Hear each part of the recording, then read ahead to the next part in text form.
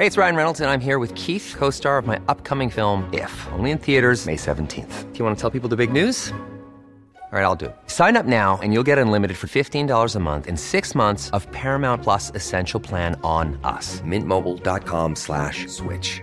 Upfront payment of $45 equivalent to $15 per month. Unlimited over 40 gigabytes per month. Face lower speeds. Videos at 480p. Active Mint customers by 531.24 get 6 months of Paramount Plus Essential Plan. Auto renews after 6 months. Offer ends May 31st, 2024. Separate Paramount Plus registration required. Terms and conditions apply if rated PG. Ready to pop the question? The jewelers at BlueNile.com have got sparkle down to a science with beautiful lab-grown diamonds worthy of your most brilliant moments. Their lab-grown diamonds are independently graded and guaranteed identical to natural diamonds, and they're ready to ship to your door. Go to BlueNile.com and use promo code LISTEN to get $50 off your purchase of $500 or more. That's code LISTEN at BlueNile.com for $50 off. BlueNile.com, code LISTEN.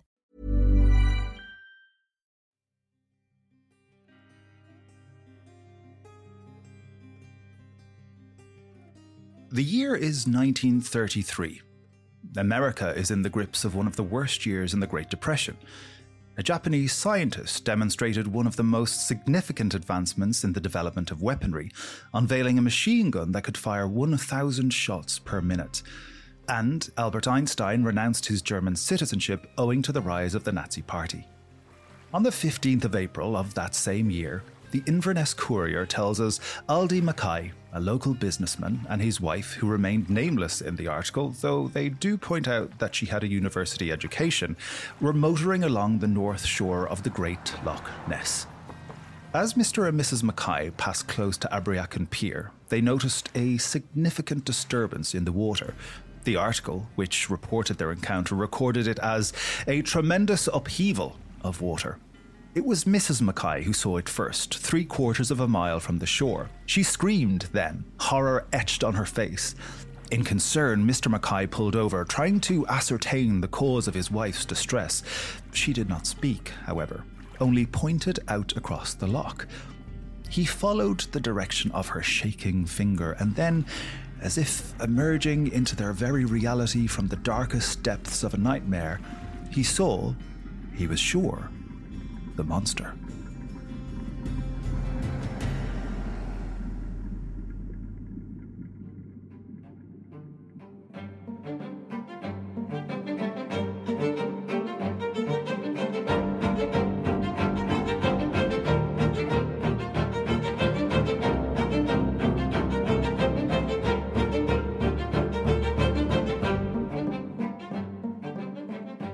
Hello and welcome to After Dark, Myths, Misdeeds and the Paranormal. I'm Dr. Maddie Pelling. And I'm Dr. Anthony Delaney. And today we're talking about the origins of the Loch Ness Monster.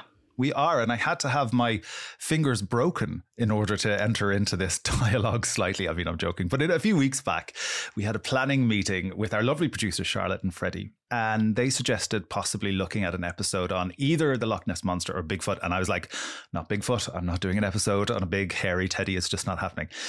But I have to admit, even with Loch Ness, I wasn't so keen. I'd always kind of found the monster side of things to be more difficult to pin down.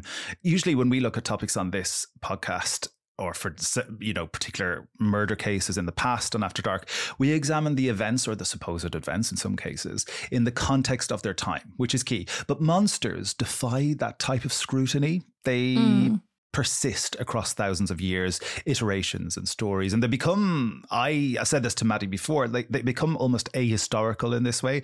So I was reluctant, but I'm actually really glad that I was persuaded, because what you find when you look at the different contexts of some of these sightings is really valuable in telling us what's happening in Britain and in the world at this time too. It is really interesting. And for me, I saw, and I think today's episode might sort of change our perception a little bit, but I always thought of the Loch Ness Monster as a sort of conspiracy theory. As you say, ahistorical, not necessarily associated with a particular time period or a particular person even. And I've been reading a lot about conspiracy theories recently for a new book project. And one thing that's becoming clear to me is that they have their own social, political implications. And I suspect the Loch Ness Monster will not be different in that regard.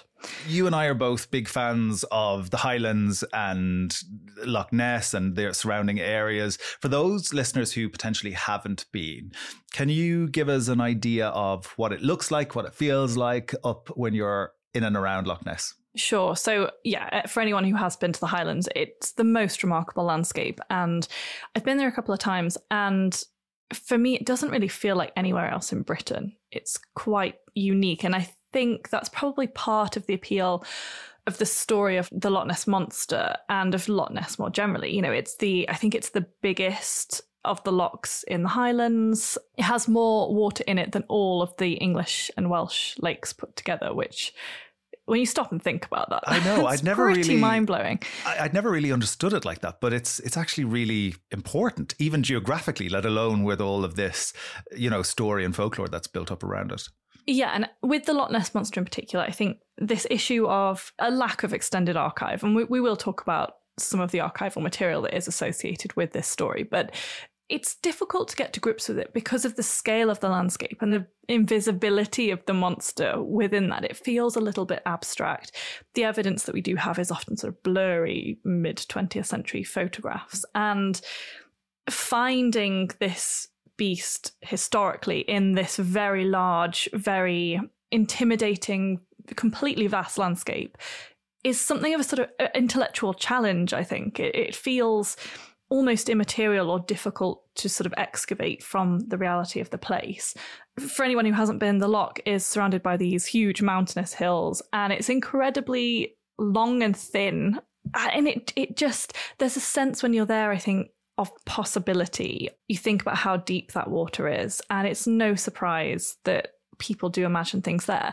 It's very evocative, this idea of this almost black water that is vast and deep, and then these trees that are surrounding the lake that are then framed by the hills in the background. And it actually reminds you that this is an ancient landscape. And as a result, I was surprised to find that the story of a monster in the area is actually quite ancient too. So the first time that there is a report of a monster in and around this area is not actually in Loch Ness itself.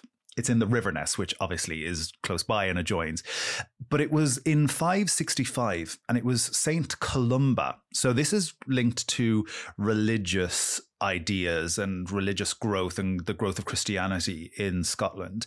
But it was a monster, and it was in that very close proximity to Loch Ness nonetheless. Now, this particular monster was known in the area, and it had attacked swimmers, and they were apparently out trying to spread the word as the early Christians did. And this one particular swimmer, don't ask me why he was in the river, but he was under the instructions of Saint Columba, and a monster emerged and tried to, as a monster will do, eat the swimmer. And it was Columba, Saint Columba, to give him his full title. He entered the river and made the sign of the cross and dared the monster to go no further, and the monster fled. See, to me, Anthony, that story absolutely speaks to this idea of the wilderness beyond the civilized space that human beings occupy. You know, this is a land that St. Columba and others are trying to Christianize. They're trying to colonize it with their religious beliefs. And the likelihood that this event actually happened is incredibly 100%. Slim, right? Oh, yes, sure. That's what I was going to say. You're really investing in this, right? Okay. I believe now. So, for me, at least, yes, it's a story about the triumph of early Christianity over absolutely the untamed landscape and the peoples of the Highlands. Yeah, it's metaphorically saying, forget about your folklore, forget about the mythology, forget about the stories that have populated this landscape. We're here now, and we've got these crosses, and we're going to make a difference. Yeah, and that's so interesting to me that it's Columba making the sign of the cross that banishes this monster. Yeah. And it's a sort of, if the cross is the powerful emblem, the powerful symbol of Christianity, then the monster in that story is a symbol of this folkloric, ancient, pagan world. But this isn't the only historic sighting that we have of the monster, is it? So when's the next one? Well, actually, there's quite a big gap. The next one doesn't appear until the late 19th century, 1871, I believe, and it was seen by a Mr. Mackenzie. We don't have much details about this particular sighting. It wasn't taken particularly seriously at the time, but Mr. Mackenzie apparently saw something wriggling and churning up the water. Now, I mean, that could be a multitude of things, I guess. I guess it was noteworthy enough for people to record it, but it didn't cause a flurry, which is actually surprising in the Victorian era. Actually, I'm surprised more people didn't flock. It's also a bit random if you think about it, because Columba's sighting is doing a job. It's fulfilling a function. It's talking about that Christianization that's spreading across Europe and particularly across Scotland in this instance.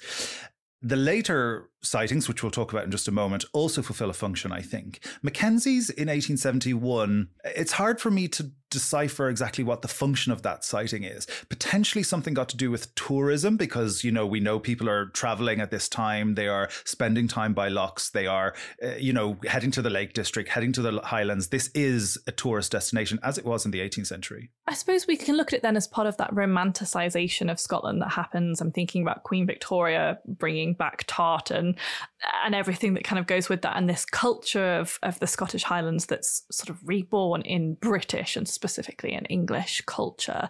And yes, tourism being a part of that. And I wonder if what Mackenzie's doing actually is piquing people's interest, drawing them into the landscape and saying, hey, look, there are things to be discovered here that are not yet properly understood. It's a way of bringing a bit of ambiguity or magic to a place that people are visiting with more regularity. I think that's definitely a possibility. I think the other possibility is we have retrospectively put Mackenzie's account into a line of sightings that it doesn't actually fit into. All he says, or all the words that we have available to us, is that he saw something wriggling and churning up the water.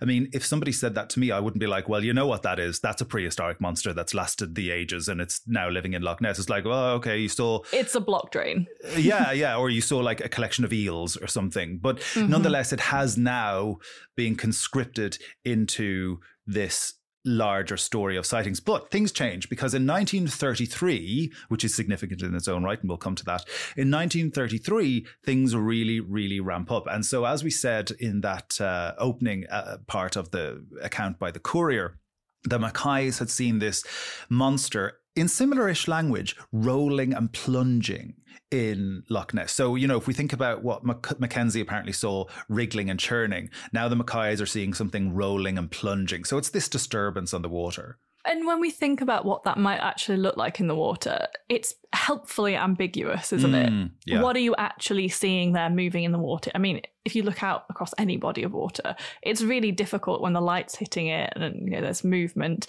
to make out anything in the water. You know, if you were standing on the edge of Lake Windermere or something, it's hard to see a duck that's a few meters away.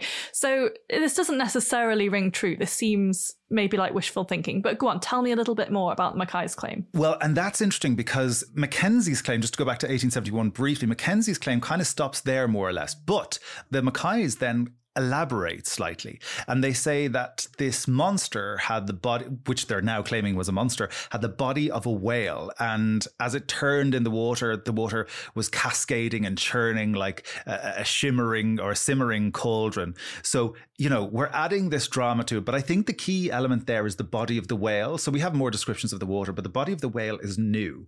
And that is not something that Mackenzie saw in 1871, but it is something that the Mackays are describing in 1933. And I think this is something that is presumably unique to Loch Ness in that it's such a huge, vast body of water. And there's this idea that it was potentially joined to bigger oceans in prehistoric times. And therefore that some of the huge sea monsters that people imagine, you know, from the prehistoric world may have survived in some way and endured in the lake today, right? So they're kind of tapping into that idea. Yeah, I wonder if they are aware of that idea, but certainly that has grown up around the mythology now. And of course, you know, we're talking here early 20th century, but thinking about Mackenzie's vision in the late 19th century, of course, is tied as well into the age of fossil hunting. We've got Mary Anning on the south coast, you know, the Jurassic coastline, where people are literally finding the remains, the fossilized remains of real monsters, essentially,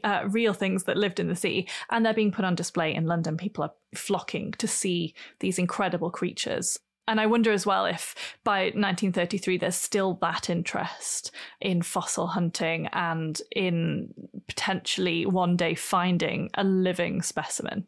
I think certainly the fossils hold some interest and intrigue. And particularly in 1933, because we know this even in our own lifetimes, experts, scientists will come out and say, actually, we got the look of that monster wrong. We've now managed with modern technology to put a far more accurate picture together of what it might have looked like. But think about this situation in 1933, where they're putting flesh and bones on these skeletons and on these fossils.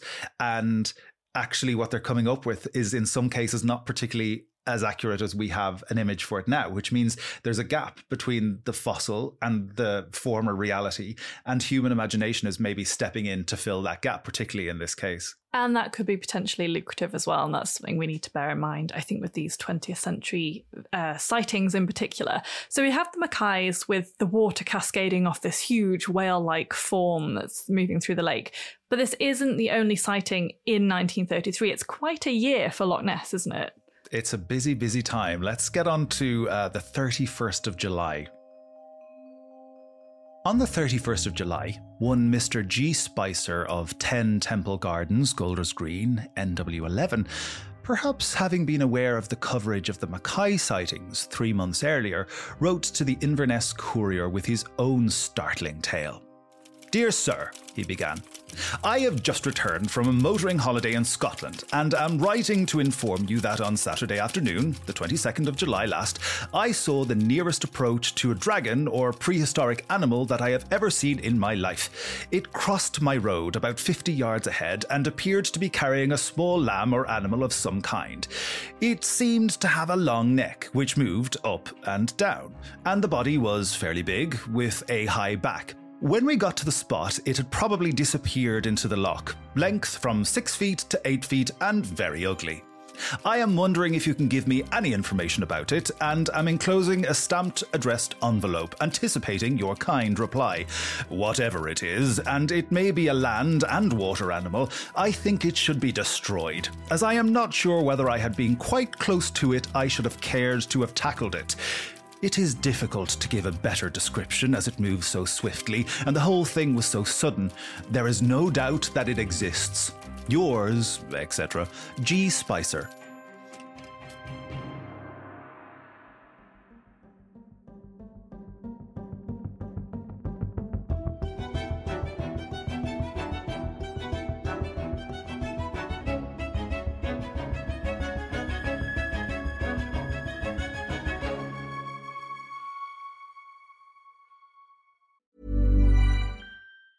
When you're ready to pop the question, the last thing you want to do is second-guess the ring. At BlueNile.com, you can design a one-of-a-kind ring with the ease and convenience of shopping online. Choose your diamond and setting. When you find the one, you'll get it delivered right to your door. Go to BlueNile.com and use promo code LISTEN to get $50 off your purchase of $500 or more. That's code LISTEN at BlueNile.com for $50 off your purchase. BlueNile.com, code LISTEN. Hey, it's Ryan Reynolds, and I'm here with Keith, co-star of my upcoming film, If, only in theaters May 17th. Do you want to tell people the big news? All right, I'll do it. Sign up now and you'll get unlimited for $15 a month and 6 months of Paramount Plus Essential Plan on us. MintMobile.com/switch. Upfront payment of $45 equivalent to $15 per month. Unlimited over 40 gigabytes per month. Face lower speeds. Videos at 480p. Active Mint customers by 531.24 get 6 months of Paramount Plus Essential Plan. Auto renews after 6 months. Offer ends May 31st, 2024. Separate Paramount Plus registration required. Terms and conditions apply if rated PG. How would you like to look 5 years younger? In a clinical study, people that had volume added with Juvederm Voluma XC in the cheeks perceived themselves as looking 5 years younger at 6 months after treatment. Look younger, feel like you. Add volume for lift and contour in the cheeks with Juvederm Voluma XC. Reverse signs of aging by adding volume to smooth laugh lines with Juvederm Volure XC. For important safety information and to find a licensed specialist, visit Juvederm.com. That's JUVEDERM.com. Not for people with severe allergic reactions, allergies to lidocaine, or the proteins used in Juvederm. Common side effects include injection site redness, swelling, pain, tenderness, firmness, lumps, bumps, bruising, discoloration, or itching. There's a risk of unintentional injection into a blood vessel, which can cause vision abnormalities, blindness, stroke, temporary scabs, or scarring. Talk to a licensed specialist to find out if it's right for you.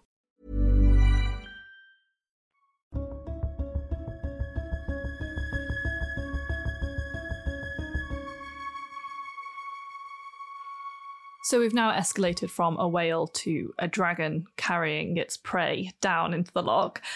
How was this sighting received at the time, Anthony? I mean, it's certainly a more thorough sighting. There's an account of, the anatomy of this creature, and it's crossing a road, so it's leaving the loch and walking around the Highlands. Is G. Spicer, is he taken seriously in the newspaper? He is not really. I mean, I think it's really important for us to remember that although some of these claims might be authentic in that they believe they have seen them, we are talking about 1933, and there was a healthy dose of skepticism around even then. This is not something that people were opening the Inverness Courier and going, well, this solves it, guys. We now have to accept that this is true. People were tuned in. They were very skeptical about this at the time.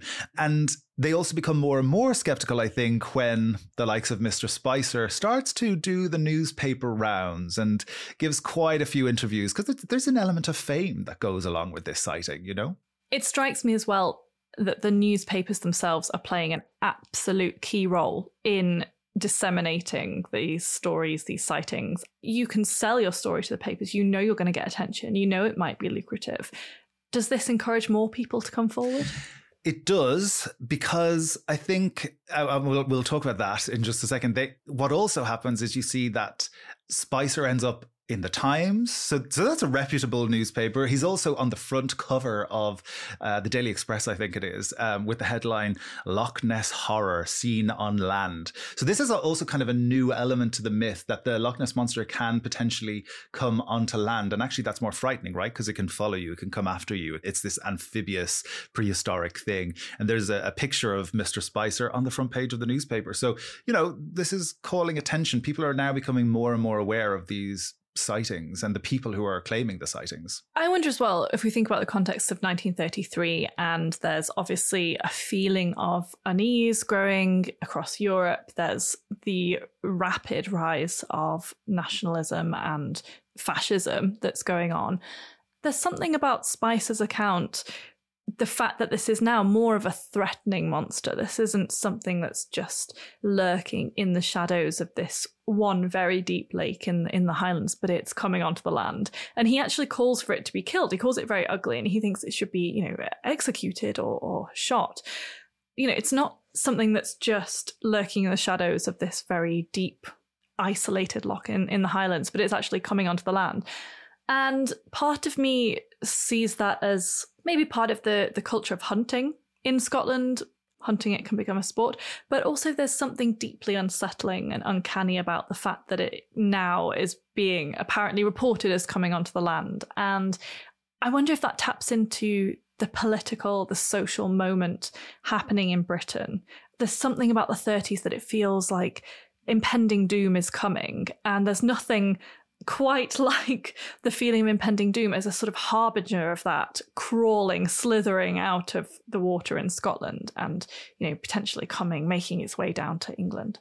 Yes, I absolutely agree. I think there is something about threat, and however conscious that link might have been, it was what was going through my mind as I was reading all of this. It's impossible to divorce what's happening across Europe, in Germany in particular, from these ideas of threat, monstrous incursions and frightening nightmare type scenarios. It's also interesting, I mean, just on a very superficial level, the things that Mr. Spicer did and didn't see. So for instance, wasn't quite sure of some details, but he knew there was a lamb on its back, and this kind of idea of lamb sacrifice and the innocent and, And it's the same religious imagery that is associated with St. Columba as well. And it's fascinating to me that, once again, the Loch Ness Monster is being portrayed as sort of the enemy of morality, the enemy of civilized society, of Christianity. It's many centuries after this initial story is born and is tied into Christianity that, once again, we're seeing that imagery come up. And what tends to happen now, if we are in Scotland, if we are in the media industry at the time, is we have, okay, there's some anecdotal things about some monsters that might be in Loch Ness. Then we start to hear some sightings that are covered in the media. So we have the Mackays and Mr. Spicer, and we're linking that to some maybe historical anecdotal things that have gone on in the past. But I think what really starts to push this forward is photographic evidence, shall we use that word quite loosely, but that also appears for the first time in 1933. And I have provided, because I'm so generous, I've provided us with a picture taken by a man called Hugh Gray, which was taken, as I say, in 1933 on the 12th of November, to be precise. I know listeners will have a specific image in their head. It is not that image of the head poking up out of the water. That's a different photo. It's referred to as the surgeon's photo. This is a far less specific image. I had never seen it before. Maddie, I am going to give you the glorious task of trying to describe this blurry, grainy, black and white image that I see in front of me. I mean, where to start? Okay, it is a close-up of a body of water. It's black and white. It is, as Anthony says, it's very blurry, it's very grainy. In the centre of the image, there is something upsetting the water. It looks like there's something in the water. The water is moving in a strange way. To me, it almost looks like someone's thrown a heavy object into the water and the water is sort of splashing up around it. Would you ever look at this and go, oh my God, it's a monster? It looks to me like a small wave created by throwing an object into the water. Oh my God, yeah, it does a bit. I hadn't seen that. I see what you mean. I don't think that people would have taken this particularly seriously. I mean, it doesn't even give a sense of the anatomy of the Loch Ness Monster, potentially. I mean, I guess on the left-hand side, there's maybe the hint of some kind of fin. I don't buy it, but what I do think is interesting is, as you say, the bringing in of photography as evidence. Yeah. And therefore, the Loch Ness Monster, we can sort of tie it in to the history of photography. People, and not just the history of photography, but the history of people taking their own private personal photographs that are then used in the news. And of course, for us today, it's incredibly easy if we attend any kind of event or see anything that's newsworthy, we just whip our phones out of our pocket and start recording. And we can maybe sell or give that to a news distributor to be used on the TV, to be used on social media. But when we think of 1933, it's fairly unusual that people are taking their own photographs that end up in the papers. And I think the Loch Ness Monster is really leading the way in terms of that kind of journalism that's being done by ordinary people. I think that's really astute, actually. I hadn't looked at it like that. It is very groundbreaking in that sense. And again, this is why I'm glad we're talking about this topic, because there is something to be mined out of this, despite my earlier skepticism. I mean, by the way, I still don't believe in the Loch Ness Monster, but something to be mined historically from this. And this continues into the following year in 1934. It's so concentrated, really, when you think about it, these events that are happening around the 1930s. It almost becomes a sort of hysteria, doesn't it? That people, once the initial sighting by the Mackays has happened, people are flocking to Loch Ness to try and get a glimpse of it because it's going to bring them fame. It's going to get the photographs they're taking in the papers. And it's the opportunity to identify the truth, the so-called truth behind an ancient mystery. And people can't resist that. Then in 1934, we have Arthur Grant, who sees a monster. And I think listeners might identify some of the features that he describes. He sees a monster with a long neck, small head, and a monstrous body, but not in the lake. It's crossing the road in front of him around the lake on the 5th of January at 1 a.m. in the morning. So again, it's dark. There is this. But it's just interesting to hear some of those identifiable features coming forward now in this description. There was also a veterinary student who described it as a cross, who apparently saw the Loch Ness Monster and described it as a cross between a seal and a plesiosaur, which I don't even really know what a plesiosaur is, but I'm going to Google it. And again, to have this kind of veterinary student stamp of approval is quite interesting for people, I'm guessing, at the time. It's fascinating, the way that people build up their evidence and how they make themselves seem viable, to seem reliable. The fact that they describe the anatomy in detail. We have, interestingly here, another sighting of the monster crossing the road. And again, it's this strange juxtaposition of the ancientness of the monster itself and the modernity of the road, the modernity of the photographs. This very much feels like something that's stepping out of a much earlier time and colliding with the modern world and causing all these kind of cultural dissonances, that people are finding this incredibly compelling, but also incredibly disconcerting, that this monster is revealing itself now at this moment in the 30s.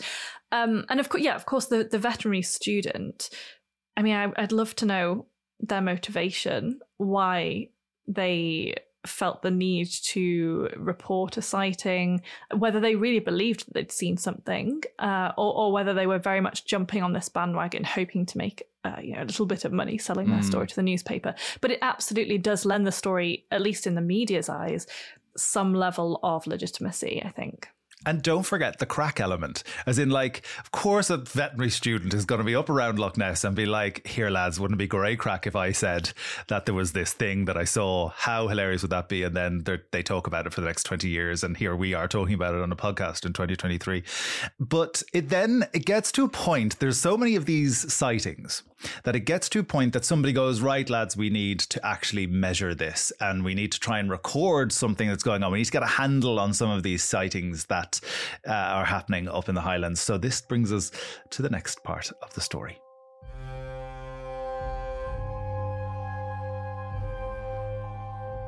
Sir Edward Mortimer Mountain, 1st Baronet, had made his name and fortune as the founder of the Eagle Star Insurance Company.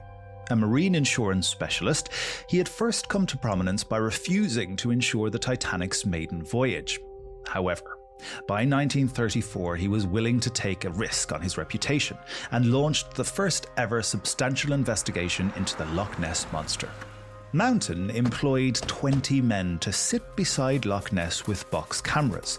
The men were given binoculars and assumed strategic positions across the loch from 9 a.m. to 6 p.m. each day for 5 weeks, beginning on the 13th of July 1934.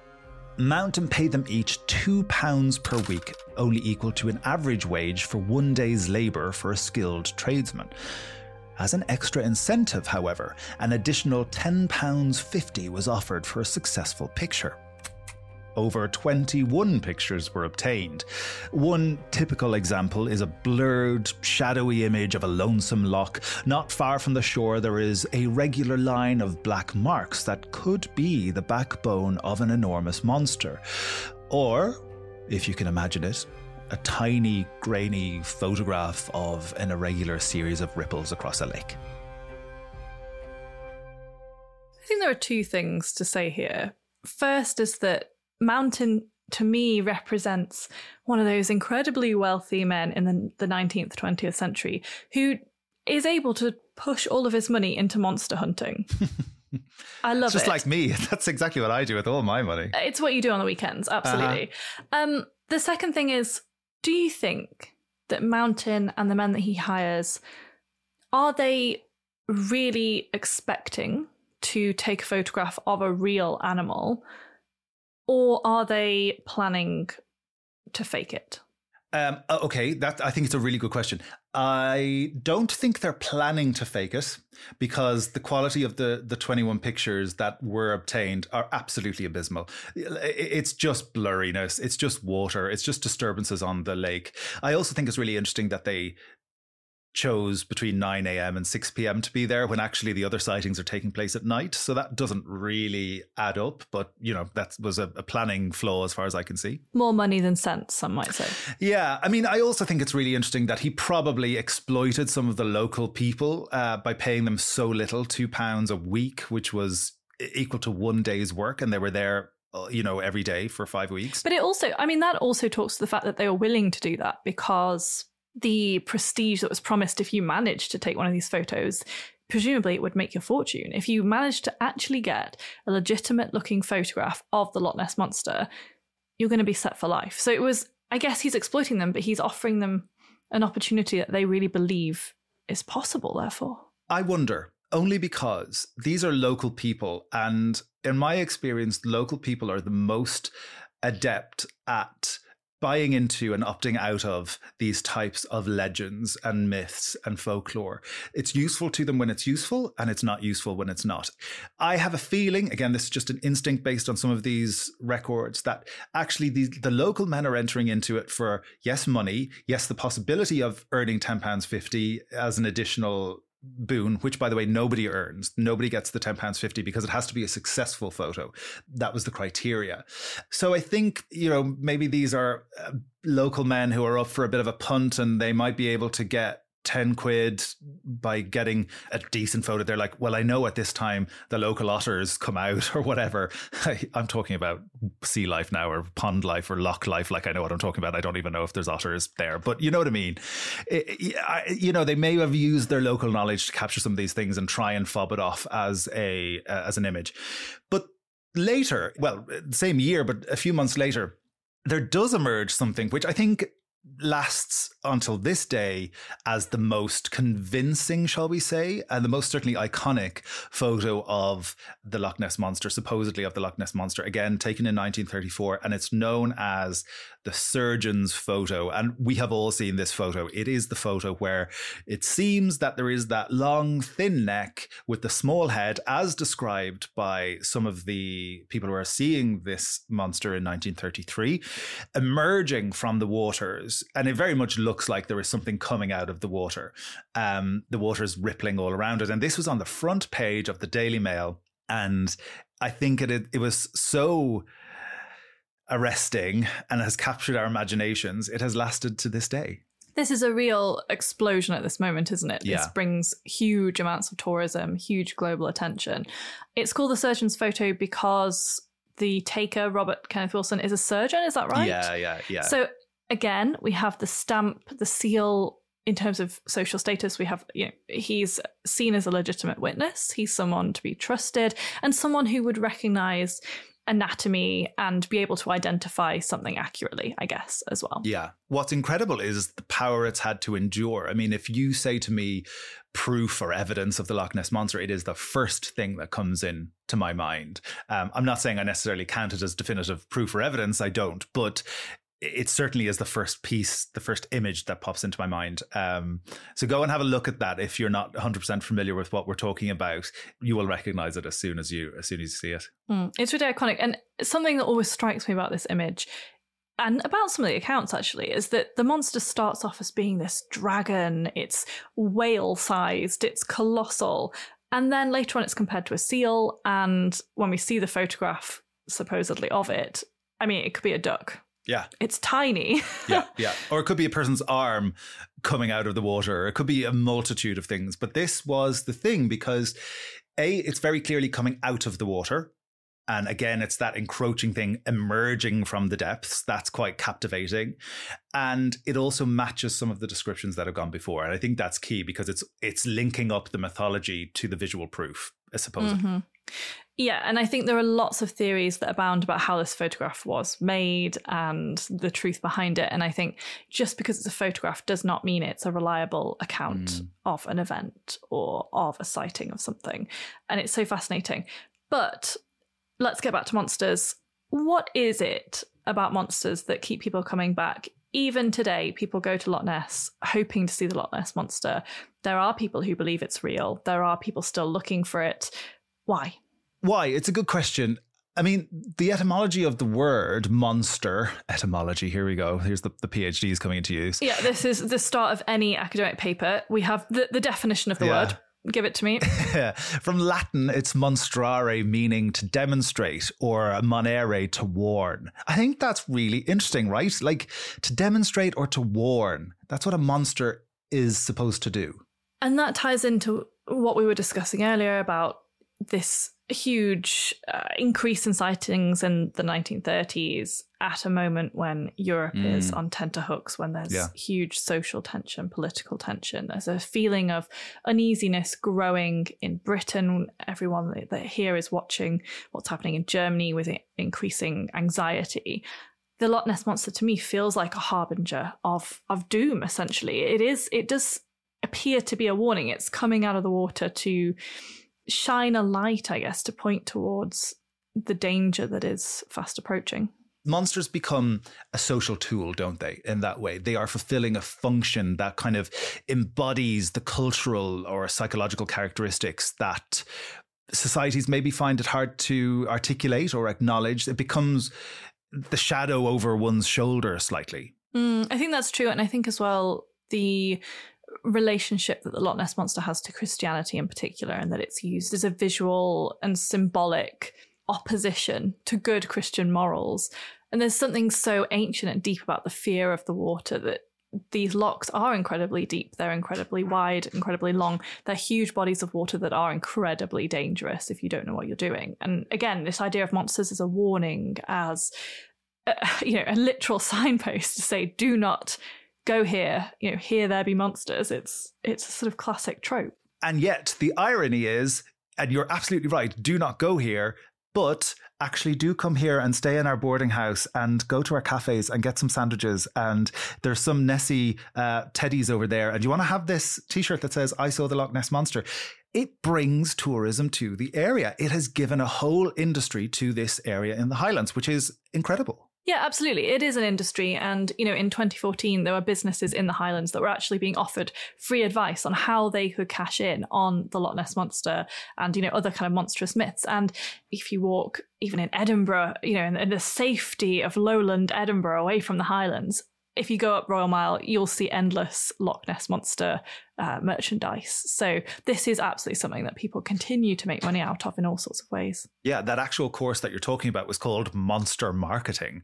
I mean, amazing. It says exactly what we're talking about right there. It's you need to grab onto this. It's going to help your business, and therefore we need to not so much perpetuate the myth, but make sure that the myth lives on. I guess that's perpetuating the myth. But it is lucrative. It fulfills a very tangible function in the lives of many people in the Highlands, and as you say, in Edinburgh generally, in Scottish tourism generally, right up until this day. I think for me, the Loch Ness Monster is very much a symbol. It's very much an idea, a concept that has different usefulness at different points.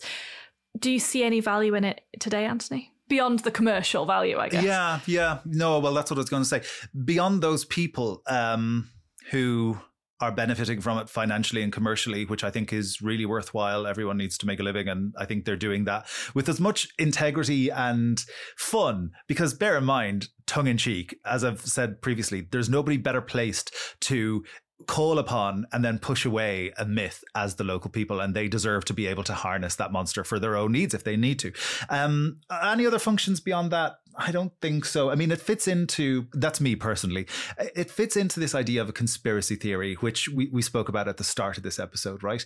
And I was asking myself as I researched this episode, why? Why is it important for some people that there is a prehistoric or a version of a prehistoric monster at the bottom of this lake in Scotland? And the only reason I could come up with is that if people who believe in this monster are correct, then there are so many other things in the world, the received knowledge that we've been given, that's also incorrect. So if Nessie is down there, prehistoric monsters aren't just with us as fossils or with a collection of bones. They're with us in flesh and blood and scale and fire breathing and all of these kind of things. So what else have we been misinformed about? And I think that's where the conspiracy comes in. For me, there ain't nothing down there but fish and other sea creatures that we know about. But for some people, this is a real thing, and they find it really necessary to try to destabilize the information that we are being, as they see it, being fed and being misled with. And I think that tells us something about our own time too, where conspiracy theories are growing, as far as I can tell, politically, socially, culturally, historically, and zoologically, as it seems here. Absolutely. And I think there is something tantalizing and deliciously so about the Loch Ness Monster, but there is a wider conversation here about conspiracy theories. And I think it'll be interesting to see in the next generation or so how Nessie is used in those conversations. If, as a imagined creature, it's something that stays with us or drifts back down to those depths, it will be very interesting. I think that's all we have time for today. So thank you so much for joining us for After Dark, Myths, Misdeeds and the Paranormal. You can follow us along wherever you get your podcasts, and please do leave us a review. Until then, happy monster hunting.